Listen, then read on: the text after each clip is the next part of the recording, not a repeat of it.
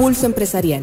El análisis, actualidad, educación. Una cita con emprendedores, empresarios, pymes.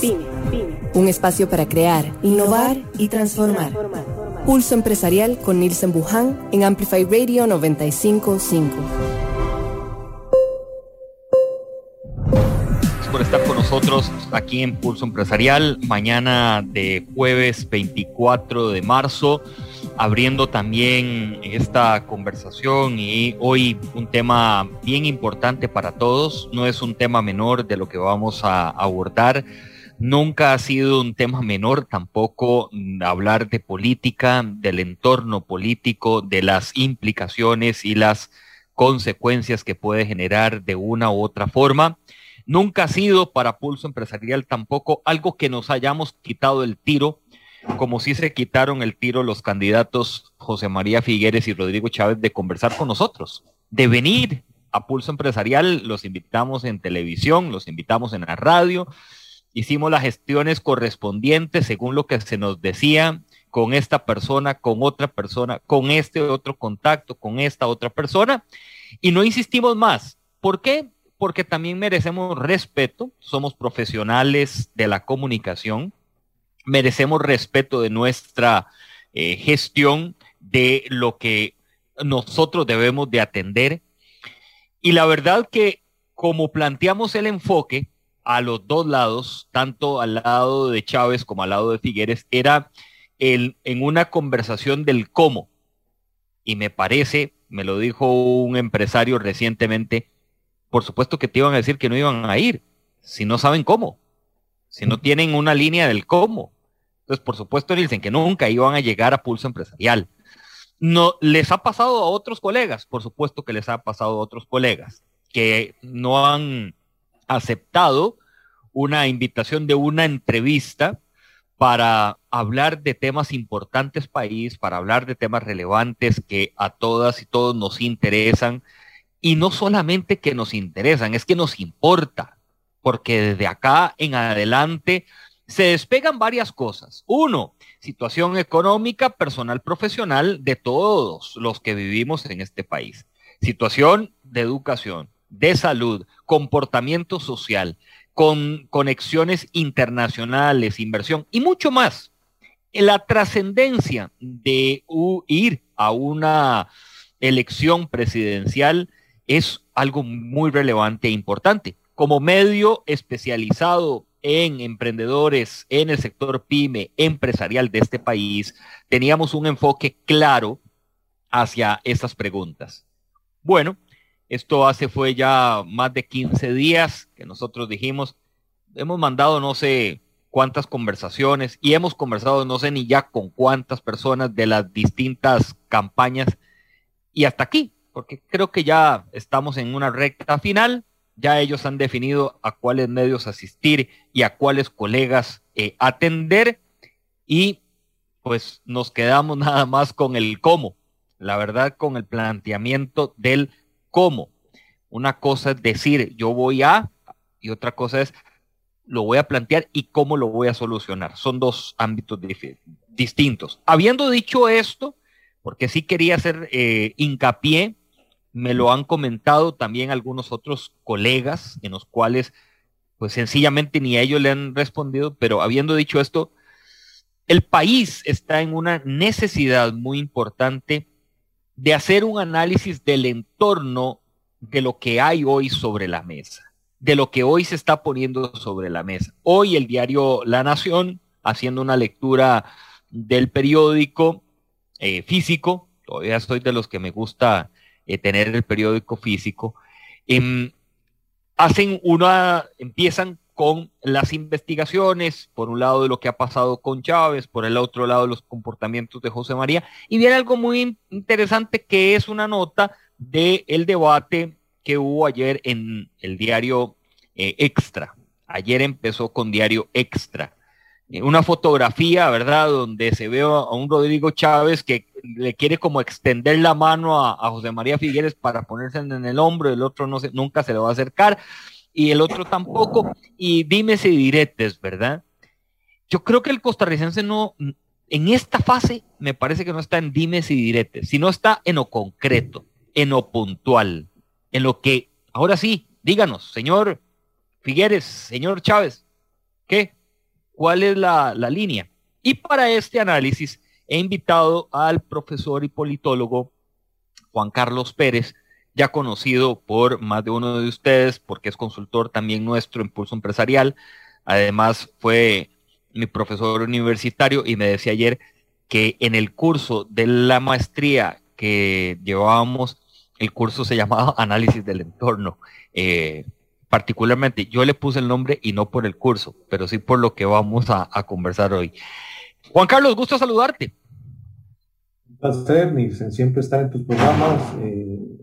Es un honor tener la oportunidad de este acercamiento con el público, con el radio escucha, con los que nos siguen en Facebook Live. Sobre todo una coyuntura muy particular, que estamos prácticamente a 2 semanas de elegir quién va a ser el hombre que va a estar frente a los destinos de este país en los próximos 4 años, en una coyuntura muy particular, muy delicada. No solo cuando hago esta afirmación me refiero al país, sino a lo que está sucediendo en el mundo. Sí, hay una lectura que uno pueda empezar a dar.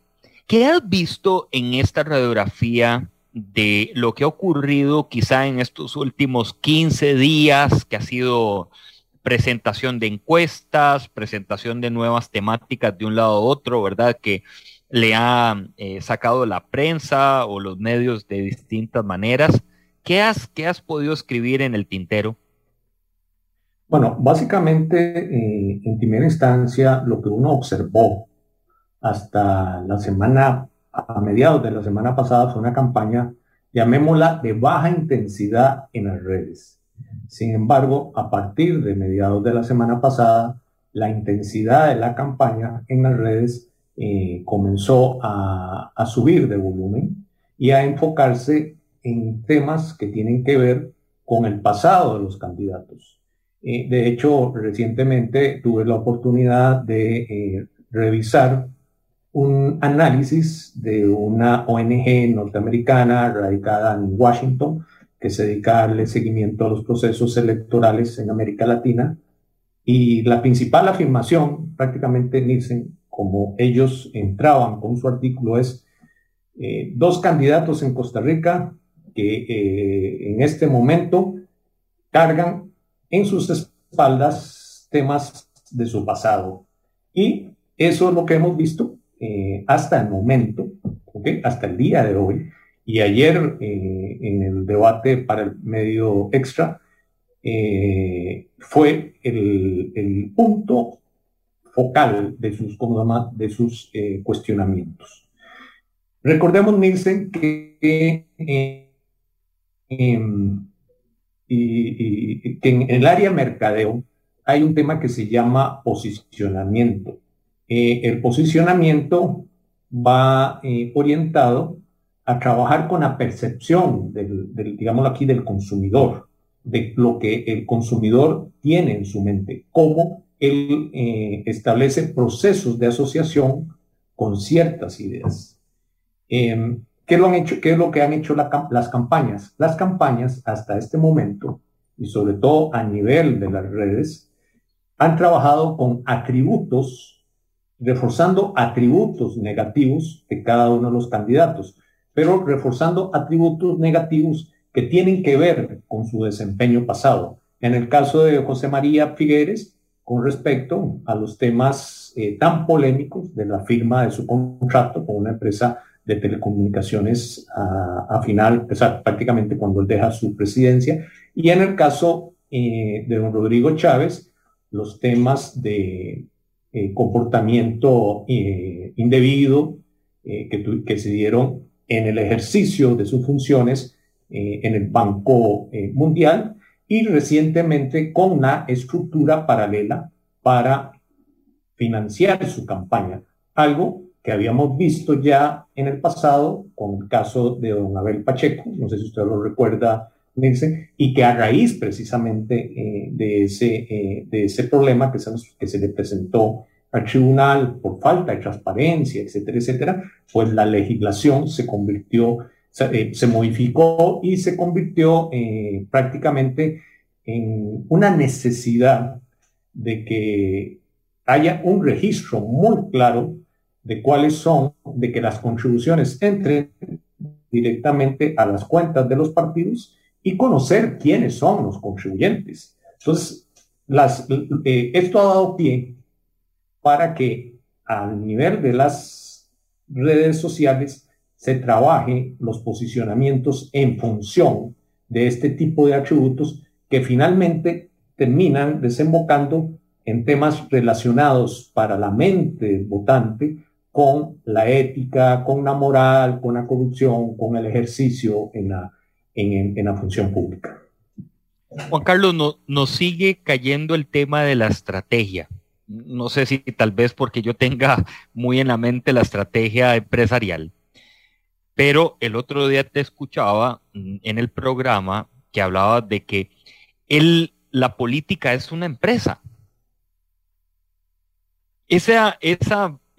¿Verdad? Esta comparación a cierre ya de lo que estamos viviendo, ¿te queda en deuda la estrategia?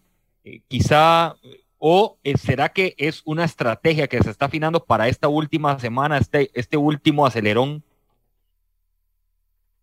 Aquí tenemos que ver dos niveles, Nixon. Uno es lo que está sucediendo en las redes, donde hay una flexibilidad y poco control del Tribunal Supremo de Elecciones para el tipo de mensaje, que en su mayoría son mensajes que tiende a confundir el proceso de decisión del electorado, y en otro tenemos ya la campaña a nivel de medios, la campaña tradicional en la televisión, en la radio, en las vallas, etcétera, etcétera, donde ellos pues mantienen una línea de cuál es el mensaje que quisieran, ¿cómo se llama?, llevar a su elector.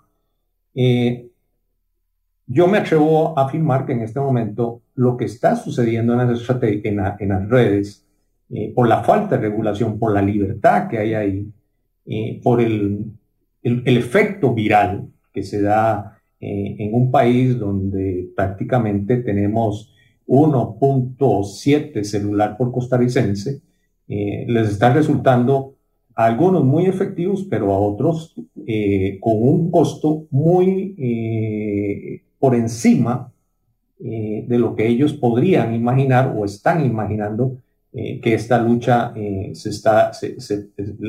los réditos que le podría dar. Uno observa de que, por ejemplo, 2 días antes o un día antes de que el Tribunal Supremo de Elecciones anunciara que se iba a levantar el secreto bancario para los contribuyentes de este, ¿cómo se llama?, figura que se construyó, prácticamente el candidato que se ve más afectado por esto, don Rodrigo, sale en unas declaraciones o en una rueda de prensa diciendo que resultaría muy peligroso que el Poder Judicial pues interviniera en las elecciones. ¿Por qué esto? Porque eventualmente una acción para buscar evidencias sobre cómo se comportó la estructura de financiamiento paralelo podría llevar a un allanamiento a las instalaciones del partido o a un allanamiento a la misma casa del candidato, lo cual a estas alturas de la elección pues tendría un costo bastante alto. Y vea si esto es así, Nielsen, que si uno revisa en este momento cómo se está comportando la percepción del costarricense con respecto a los candidatos, prácticamente un 70% del costarricense, con base en las últimas encuestas que tenemos, pues ve con bastante aversión a los dos contrincantes que se están disputando la presidencia. Otro punto interesante es, por ejemplo, anoche tuvimos la oportunidad de revisar la encuesta de Moscopía, y cuando le preguntan, hay una pregunta ahí muy interesante que le dice, con base en esta afirmación, ¿con cuál usted se identifica? Yo voto por fulano de tal porque voto en contra del otro. Y a la inversa, prácticamente los dos candidatos obtienen porcentajes similares. Rodrigo Chávez y José María Figueres reciben un poquito más del 20% de los votos de gente que está votando no por José María, sino en contra de Rodrigo Chávez y viceversa. O sea, esto nos da una idea del panorama en que estamos inmersos y la percepción que está teniendo el electorado, porque las estrategias como tal, sobre todo, y lo repito, a nivel de las redes, está desvirtuando lo que es prioritario en este momento. Y sobre eso, pues creo que vamos a tener oportunidad de conversar. Hay algo aquí, Juan Carlos Pérez esta mañana en Pulso Empresarial, profesor universitario, politólogo, conversando del análisis del entorno de esta campaña que llega pronto a su final, el 3 de abril, para ser más específico, en que los costarricenses vayamos a las urnas nuevamente para votar ya por el candidato que va a llegar a Zapote.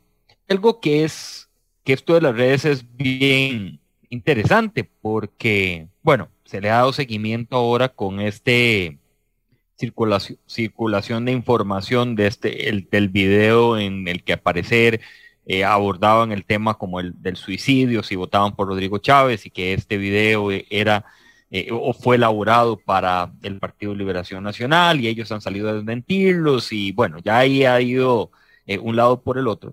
Igual con lo del fideicomiso de Rodrigo Chávez, hoy ampliamente La Nación lo explica, o por lo menos le da seguimiento al tema, y lo que apuntabas ahora, Juan Carlos, que él sale en conferencia de prensa para hablar un poco de lo que ha sido de Rodrigo Chávez, que hay algunos medios que van en contra de él y que van en contra de las figuras que hay en el partido y toda esta cuestión, ¿verdad?, que está ocurriendo. Dejando un poco esto de lado, ¿en qué deberíamos de empezar como a afinar más el lápiz?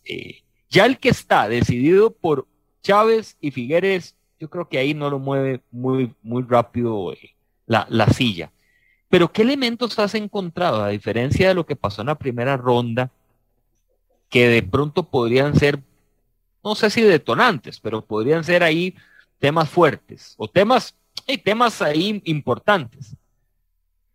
Ok, en este momento, si usted le pregunta al costarricense cuáles son sus principales preocupaciones, los instrumentos de medición lo que nos dice es que la principal preocupación es el tema económico, el segundo es el tema del desempleo y el tercer tema es el de la corrupción.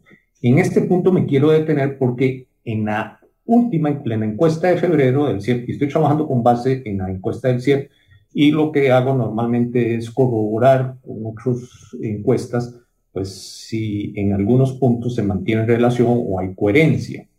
En general uno encuentra que los números mantienen cierta similitud.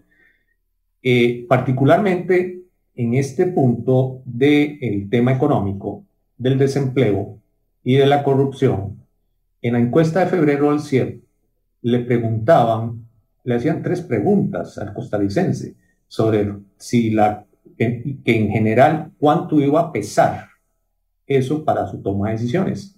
Para febrero eso pesaba mucho. Ahora resulta que en esta encuesta lo que está pesando es el tema económico y el tema de desempleo en primer lugar. La corrupción ocupa un tercer lugar. Pero más importante que esto es que ¿cuál es su preocupación inmediata? Y cuando la gente responde, su preocupación inmediata es el precio de la gasolina y la guerra en Ucrania, porque eso es lo que le está afectando su bolsillo. Frente a eso, uno no observa respuestas de los candidatos. Y me voy a, con el permiso tuyo, Nielsen, me voy a salir un poquitito del guión, porque hace un par de días tuve la oportunidad de leer un editorial del medio británico de Financial Times. Me pareció formidable la forma como Financial Times resumió el entorno mundial en que está viviendo. La referencia fue la siguiente: en este momento tenemos cabalgando tres jinetes apocalípticos. El primero, la pandemia.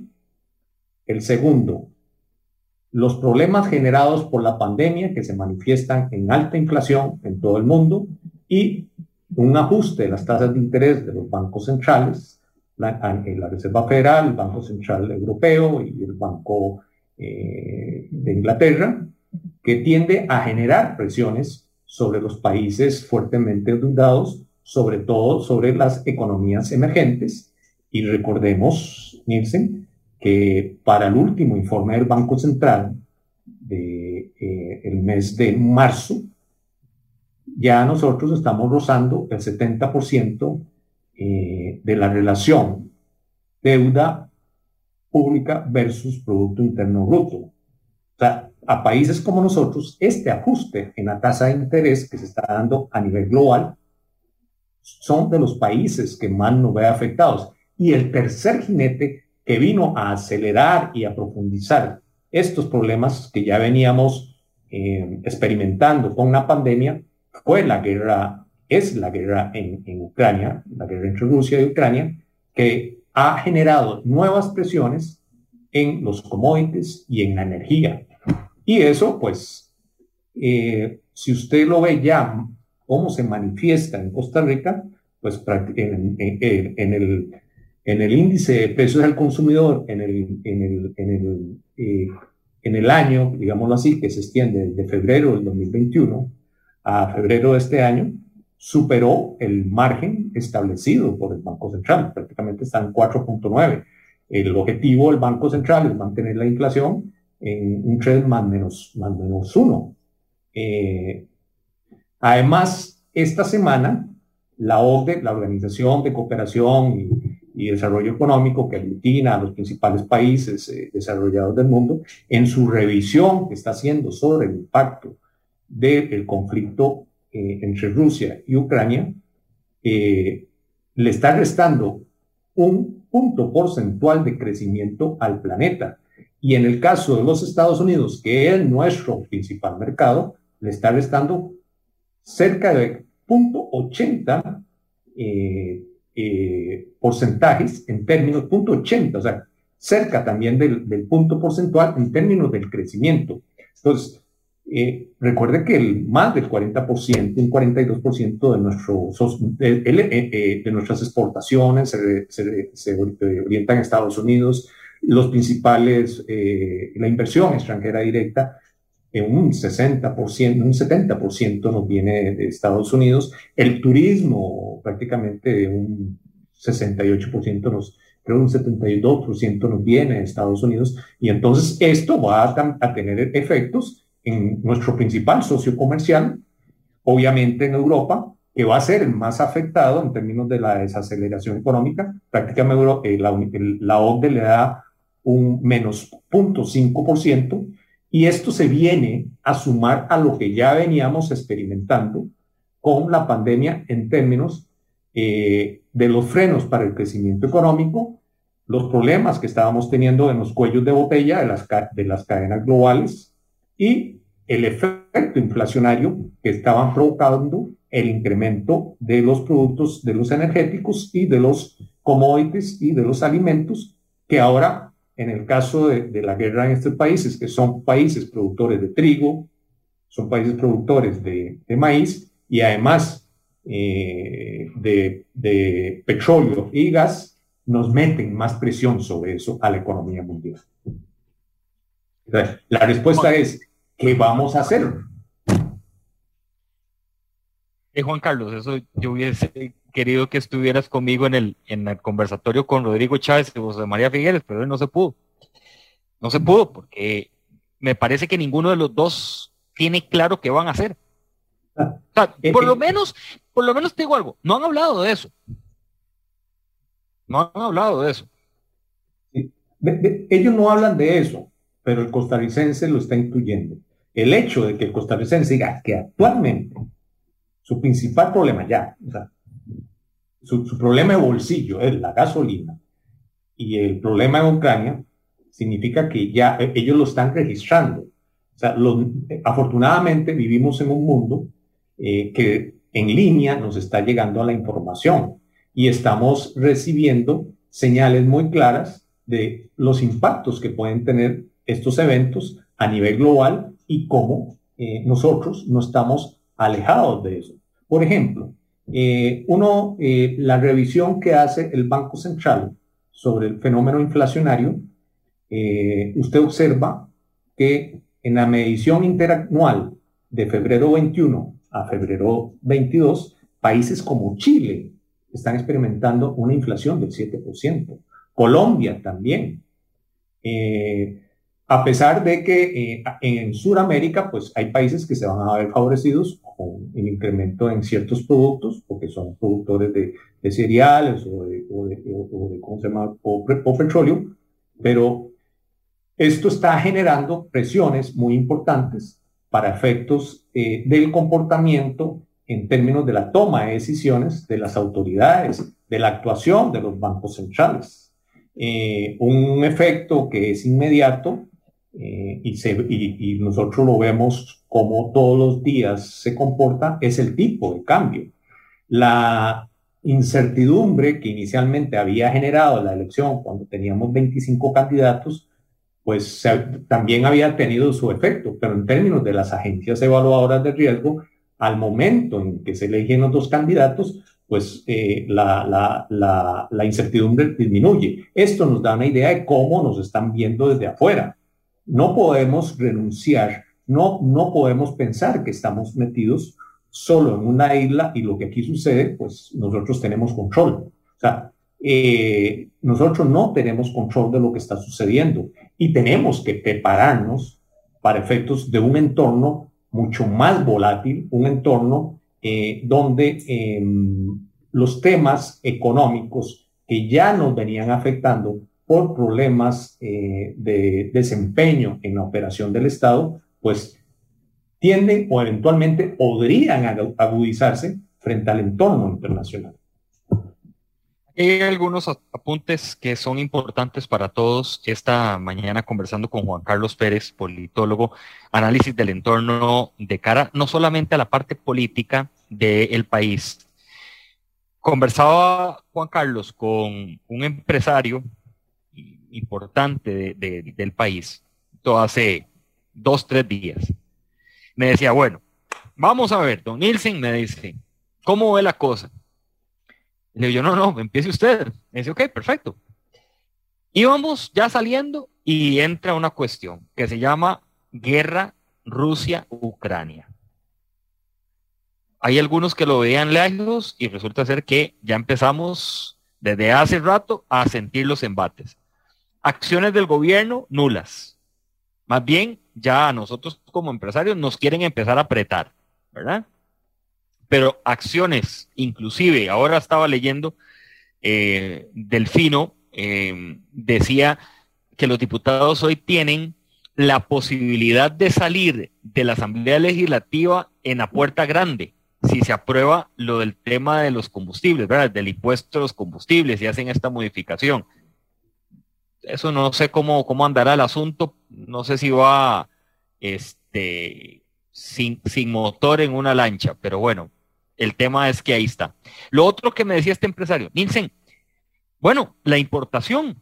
Nosotros somos un país altamente que todo lo importamos. O sea, importamos un porcentaje muy alto en materias primas, en alimentos, importamos una gran cantidad inclusive de materia prima que luego la sacamos, o sea, que sale en exportación. Entonces eso tiene ya un costo. Y ya estamos viendo, Nielsen, los primeros embates en costos de fletes, que a eso tiene que sumarle lo de la crisis de contenedores. Me dicen, ya ahí la ecuación de mi compañía va descuadradísima. Él está en el sector de grano.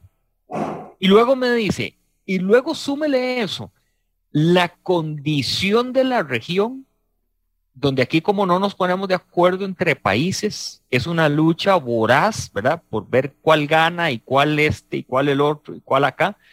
Y tras de eso, tenés un Sudamérica que tiene una crisis política, pero altísima, y ya Argentina anuncia cero exportación de harina y trigo, o sea, cero, de ahí, hasta luego, que es uno de los mayores exportadores. Entonces me dice, todo eso, Nielsen, te lo estoy diciendo no para que calentarle la cabeza ni para que se ponga ahí a salir corriendo, pero te lo digo porque eso es lo que nos debe interesar.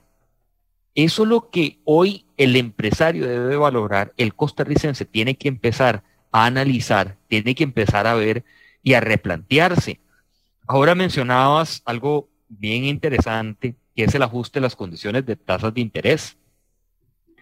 Resulta ser que o sea, en un proceso bancario, y uno tiene que hacer esas ecuaciones básicas, Juan Carlos, cuál es la tasa de interés de un lado, del otro, los plazos, cuál es, por ejemplo, te voy a dar algunas de ellas, cuál es la cuota fija y por cuánto tiempo es, cuál es el porcentaje de esa tasa, si es una cuota variable, bueno, hoy tenés que subirle la prime, que es de referencia, ¿verdad? Que es la que se está utilizando, más un porcentaje que da el banco, la entidad financiera. O sea, ese ejercicio es diario, o por lo menos en la operación empresarial, y de un emprendedor debe estar en papel, ¿verdad? O sea, debe estar escrito, debe ser diario ese ejercicio.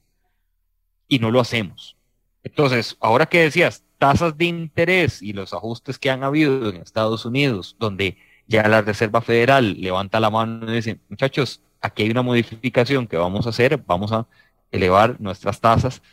La gente dice, pobrecillo los gringos, qué mala nota, los van a cruzar. No, perdón. Todo eso viene para nosotros. Todo eso viene, Correcto. pero automáticamente para nosotros. Aquí nos cae todo. Al final esto, Juan Carlos y amigos que hoy están con nosotros en el programa, y después cuando repasen este programa también, que se retransmite siempre por las redes sociales, hay algo muy importante. Mire, aquí viene don Guillermo Sánchez, va full sintonía. Parece que va como para la playa, porque lo veo muy soleado ahí en el carro. Felicidades, vaya a descansar, eso es bueno.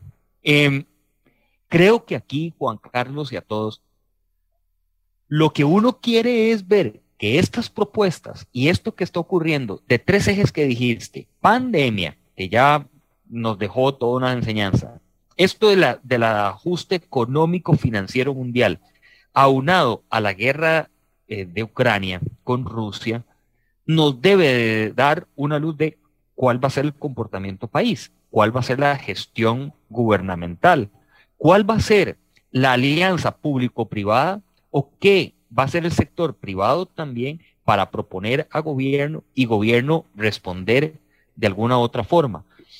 Por ahí es lo que uno quisiera visualizar, ¿verdad? Correcto. Voy a tomar dos fuentes. Por ejemplo, en Europa, la OCDE, frente a este panorama que está presenta, que tenemos y que hemos dibujado, ¿qué lo recomienda? Lo primero que está recomendando es que los gobiernos desarrollen una estrategia que le permita compensar al consumidor el incremento en los precios de la energía. Entonces, para eso, ¿qué dice? Bueno, establezcan, estamos hablando del caso de Europa, establezcan a las grandes empresas productoras de energía un impuesto que permita compensar los ajustes para que el consumidor no sienta tanto ese impacto.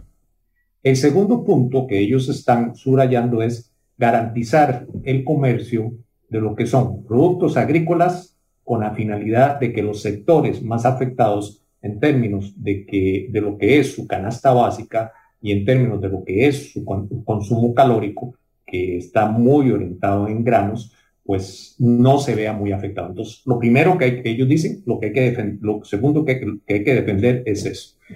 Y estas son estrategias inmediatas. Y el tercer reglón es acelerar los procesos de transición energética para ir sustituyendo la energía procedente de los fósiles. Esto, cuando lo estaba leyendo, Nielsen me puso sobre el tapete una gran discusión que hemos tenido durante 4 años con respecto al tren eléctrico. Estos temas tienden a fluctuar en función del precio de los hidrocarburos. Si los hidrocarburos bajan y la gente dice, bueno, no me está afectando en el bolsillo, yo me quedo con mi carro, ¿para qué vamos a cómo se llama, hacer una gran inversión como país para un tren eléctrico? Pero ¿qué es lo que sucede? Y uno ve en los países desarrollados, especialmente Europa. En Europa, precisamente a raíz de su dependencia de hidrocarburos para efectos de lo que es transporte, son muy dependientes del carbón, precisamente del carbón que extraen de Rusia y de Ucrania. Ellos han desarrollado sistemas de transporte, que son sistemas de transporte limpios, que son sistemas de transporte que se mueven con base en energía renovable. Yo creo que en el pasado, si tuvimos discusiones sobre el impacto financiero del tren eléctrico para mover la población en el gran área metropolitana, el estudio costo-beneficio en este momento se debería abordar dentro de lo que está sucediendo en ese punto en particular. Esta es una reflexión que extraigo de lo que estoy viendo en el caso de Europa, que es el primer afectado en este tema. El segundo grupo de conclusiones que uno también extrae y que lo estoy observando, afortunadamente en estos días he tenido la oportunidad de estar revisando alguna información que nos ha llegado a la universidad de la Escuela de Administración Pública, la John F. Kennedy de Harvard. Ellos tienen dos escuelas, la de negocio y la administración pública. La administración pública es la Escuela Kennedy. Ellos están trabajando tres áreas muy importantes. El área de prestación de servicios basados en eficiencia, equidad y calidad. Vean qué interesante. Eficiencia, o sea, costo, equidad, que esté orientado a los sectores más vulnerables, y calidad, o sea, que se cumpla con estándares que le permitan al ciudadano disfrutar de un servicio de clase mundial.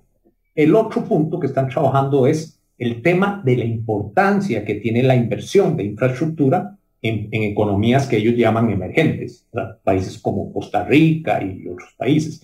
Y el tercer punto es el proceso de toma de decisiones con base en evidencia. O sea, si yo desarrollo un programa o una política pública, tengo que darle seguimiento con base en la evidencia que estoy obteniendo para mejorar su impacto.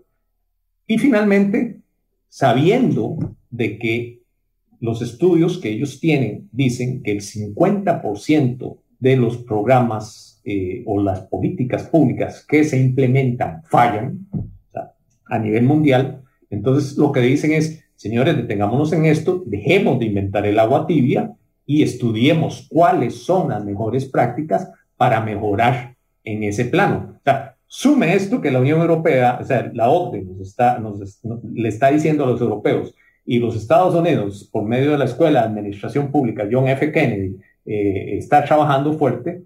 Y usted se pregunta, Nielsen, ¿y qué dicen nuestros candidatos sobre eso? O sea, en realidad... No, es que Juan Carlos, es que no saben. Juan Carlos, perdón, lo voy a decir, no saben. No saben porque esa actualización no les llega. Lo que les llega es el pleito de aquí, el pleito de allá, el refunfuño, el esto, lo otro.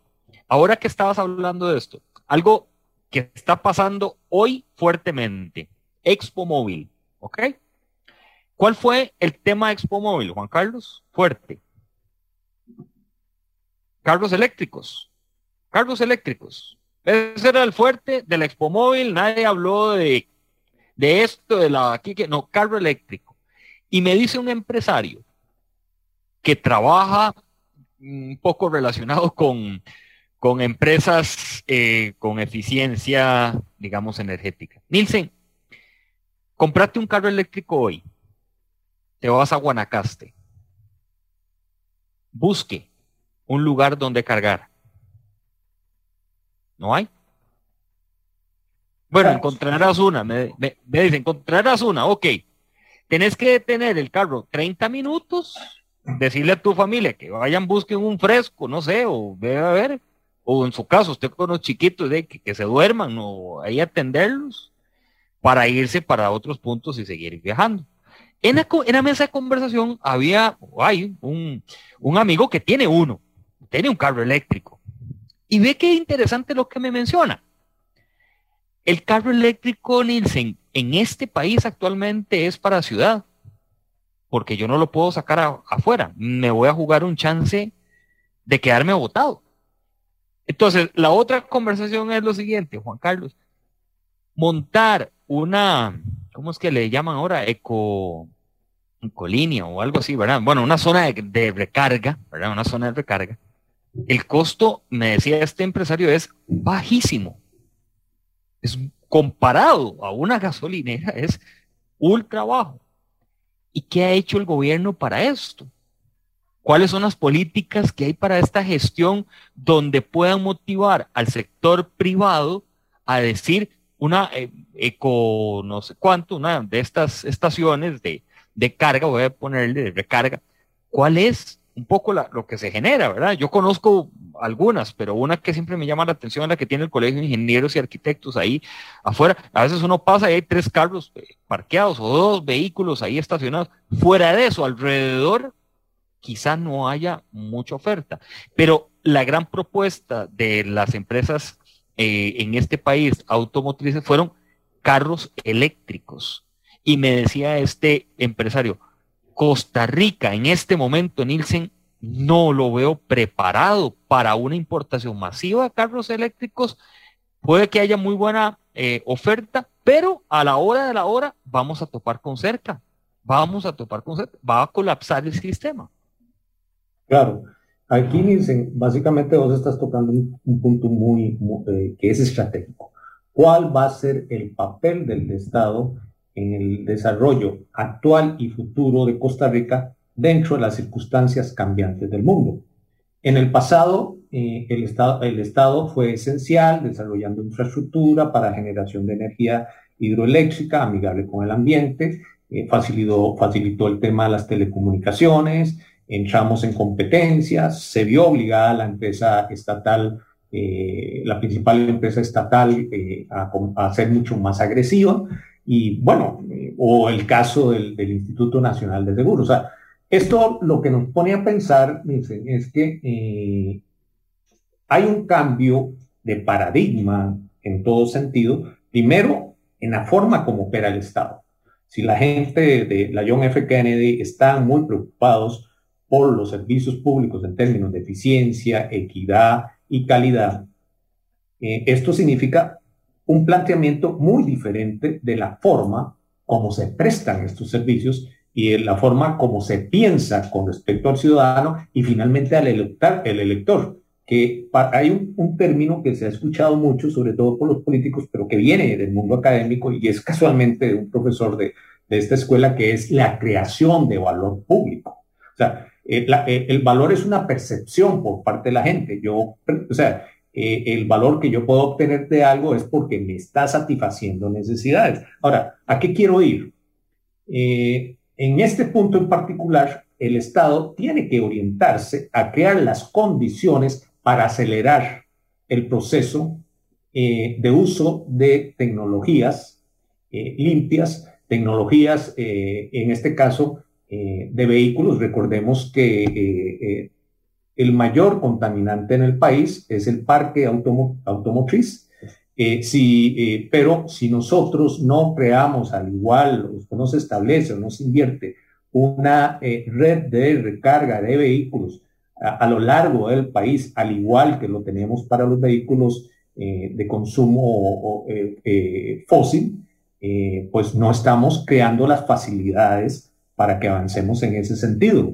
Esos son parte de las iniciativas que tiene que tomar el Estado. Hay una autora muy interesante, Nielsen, que está ahora muy en boga y que prácticamente rompe con lo que antes se tenía con respecto a políticas públicas y el papel del Estado. Es una italiana, se llama María Mazzucato.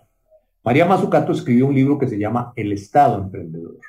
Y María Mazzucato sostiene de que parte del desarrollo tecnológico que hemos observado en economías como la norteamericana y la europea ha sido muy importante por el papel que ha tenido el liderazgo del Estado en diferentes áreas, donde inicialmente las inversiones no son muy rentables, pero posteriormente pues, entra el sector privado y los trabajos tienden a mejorar. Esto pues, nos da pie a nosotros a pensar de que la estrategia que tiene que seguir el aparato público está orientada a avanzar para enfrentar estos dilemas de los que estamos hablando actualmente. O sea, el tema de los combustibles pesa mucho en la factura petrolera del país, presiona mucho el tipo de cambio, genera desequilibrios en términos de lo que es la balanza de pago del país. Durante la pandemia, pues tuvimos números favorables ahí, pero fue porque el precio de los combustibles prácticamente se vinieron por debajo de $20. Toda la flotilla de vehículos a nivel mundial estaba parada por las medidas para mitigar la pandemia. Pero una vez que esto se comenzó a reactivar, pues usted revisa los resultados que estamos teniendo en la balanza de pagos y el peso que tiene la factura petrolera, pues es realmente impactante. Y esto y tenemos que romper con ese círculo, que es un círculo que no es virtuoso, es un círculo prácticamente que impacta mucho a la economía y que hoy más que nunca, con el entorno que estamos viviendo, se hace mucho más visible. Creo que los candidatos tienen mucho que decir sobre eso. Tienen mucho que... Por ejemplo, escucho un candidato que habla de que los temas fiscales, los temas del peso de la deuda con respecto al Producto Interno Bruto, que estamos hablando que ya se acerca al 70%, se va a resolver con incrementos en el crecimiento de la economía por encima del 6%. Pero, dicen, si estamos hablando que el entorno mundial en este momento no va a ser favorable para pensar en tasas de crecimiento de ese tipo, pues esto nos pone muy en duda sobre la factibilidad de esas acciones. Por otro lado, encontramos otro candidato que nos habla que para resolver los problemas de operación y el costo del Estado, pues lo que vamos a recurrir es que cada año se pensiona más o menos un 5% de los empleados públicos. Y entonces lo que habría que hacer es no reponer esas plazas, tomar instituciones que son repetitivas en sus acciones y para no despedir gente, pasarla pues a áreas que se requiere mayor personal. Pero el razonamiento desde el punto de vista de venta al elector, pues resulta muy atractivo. Pero desde el punto de vista, si eso es real, si eso se puede hacer, si eso es sostenible, es el cuestionamiento. Y creo que en ese punto, Nielsen, los debates van a ser esenciales para poner frente al ciudadano, como sucedió en los Estados Unidos, en las grandes diferencias entre Trump y Biden, quién es el que tiene las opciones que sean más convincentes de acuerdo a la situación en que nos encontramos. Juan Carlos Pérez, politólogo, hacemos una pausa en Pulso Empresarial. A todos, gracias. Ya regresamos aquí en Amplify 95.5. Una pausa. En instantes regresamos con Pulso Empresarial por Amplify Radio 95.5. Tu tarjeta de débito Coopeande Mastercard ahora tiene un nuevo look y múltiples beneficios para vos, para que realices de forma segura tus compras diariamente. Paga sin contacto para tu seguridad, accede a ofertas y promociones, gana intereses por los saldos de tu cuenta, retira efectivo gratis en la red de cajeros ATH y disfruta de la protección de compras con cobertura de envío. Solicítala ya mismo.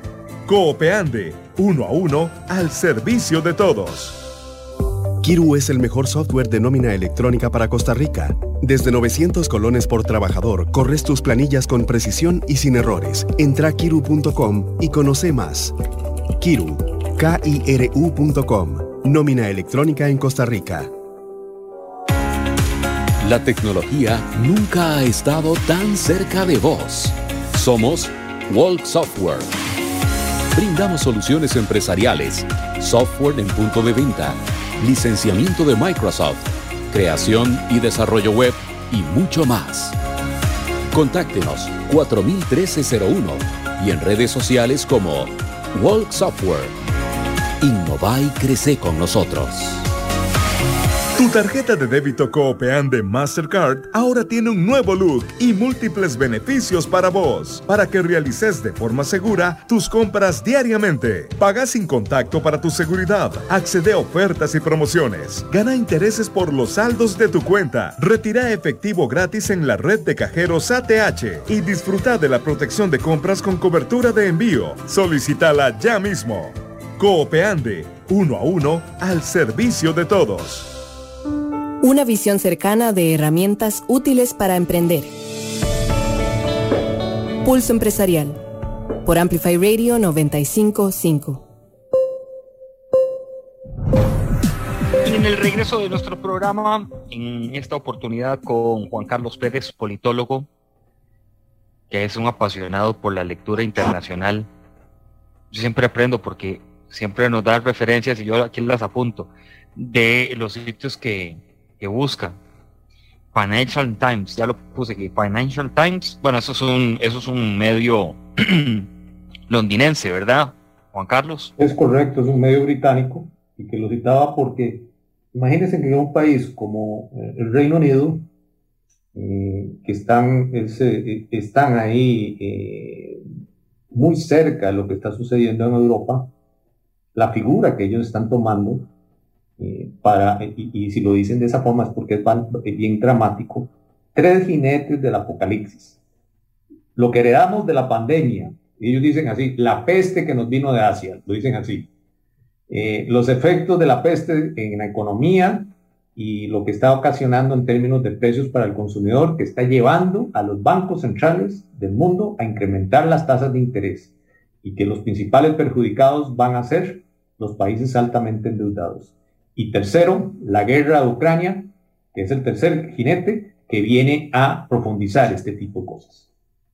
Sí, hoy, para terminar, porque nos quedan un par de minutos, hay temas, Juan Carlos, y también los dos tenemos la oportunidad de tener contacto con estudiantes universitarios. En esta semana que tuve que dar el curso, le decía a los estudiantes, ¿verdad? Si ya estaban más cerca de conocer a su candidato, ¿verdad? Y todos, sin excepción, son 18. Me decían, profe, qué malitas las campañas, profe, que no nos hablan de nada, ¿eh? Están como muy ralitas, me decían unos de ellos. Y yo, ¿por qué? O sea, ¿qué querían ustedes escuchar? Ah, no, profe, un poco más de profundidad, de esto, lo otro, de aquí, allá, ¿verdad? De temas de acá.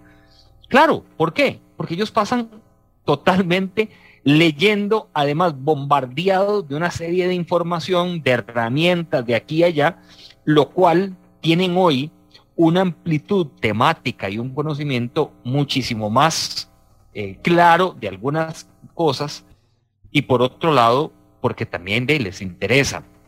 Entonces aquí es cuando uno dice, ¿cómo desperdiciaron el tiempo José María Figueres o la campaña de Rodrigo Chávez o las estrategias de un lado u otro? Se les pasó mucho el tiempo en temas que no son importantes país, y que desdichadamente, pues uno le gustaría haber conocido estas conversaciones como las que planteó hoy Juan Carlos en el programa. ¿Qué hacer con las tasas de interés? ¿Qué va a hacer? ¿Cuál va a ser la política monetaria costarricense a partir de ese mayo de 2022? ¿Cuál va a ser el razonamiento para el sector empresarial, para el emprendedor? José María Figueres habla de que él tiene un plan para el emprendedor. ¿Cuál es? ¿Cómo es? ¿Cómo es ese plan? O sea, el emprendedor no anda buscando no es plata, anda buscando mejores condiciones, pero anda buscando mucho más de eso. Y también, ¿qué hacer con esos pueblos que hoy ni siquiera nadie se acuerda de ellos, verdad?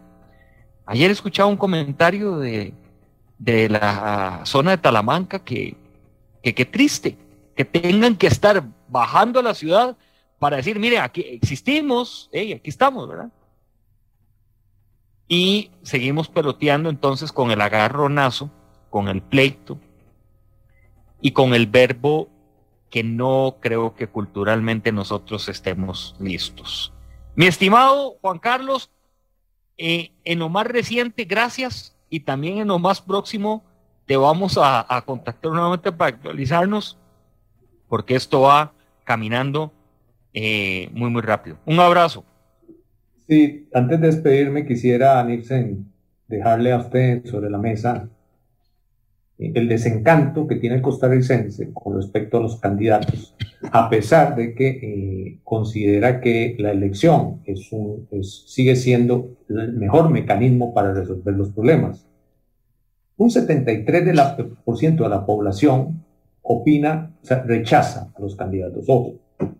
Un 54% no cree que sería un buen presidente.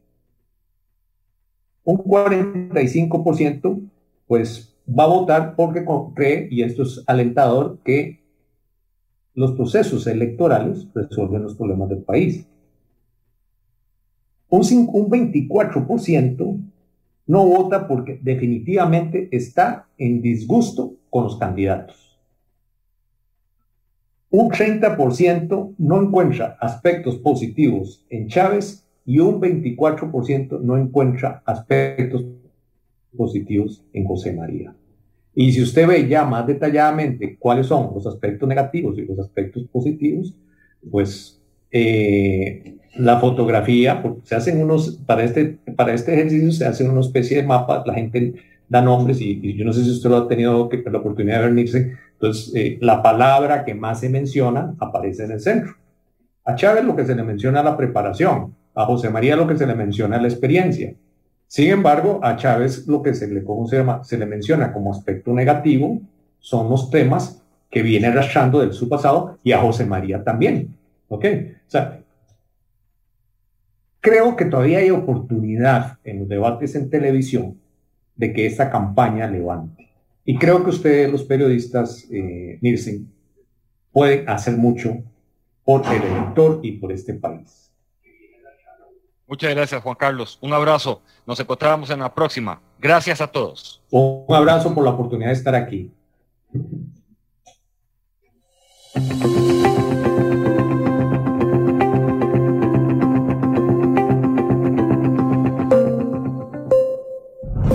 Historia diaria de experiencia, sueños, de esfuerzos, apoyos y obstáculos. Pulso Empresarial con Nielsen Buján, de lunes a viernes a las 11 de la mañana, en Amplify Radio 95.5.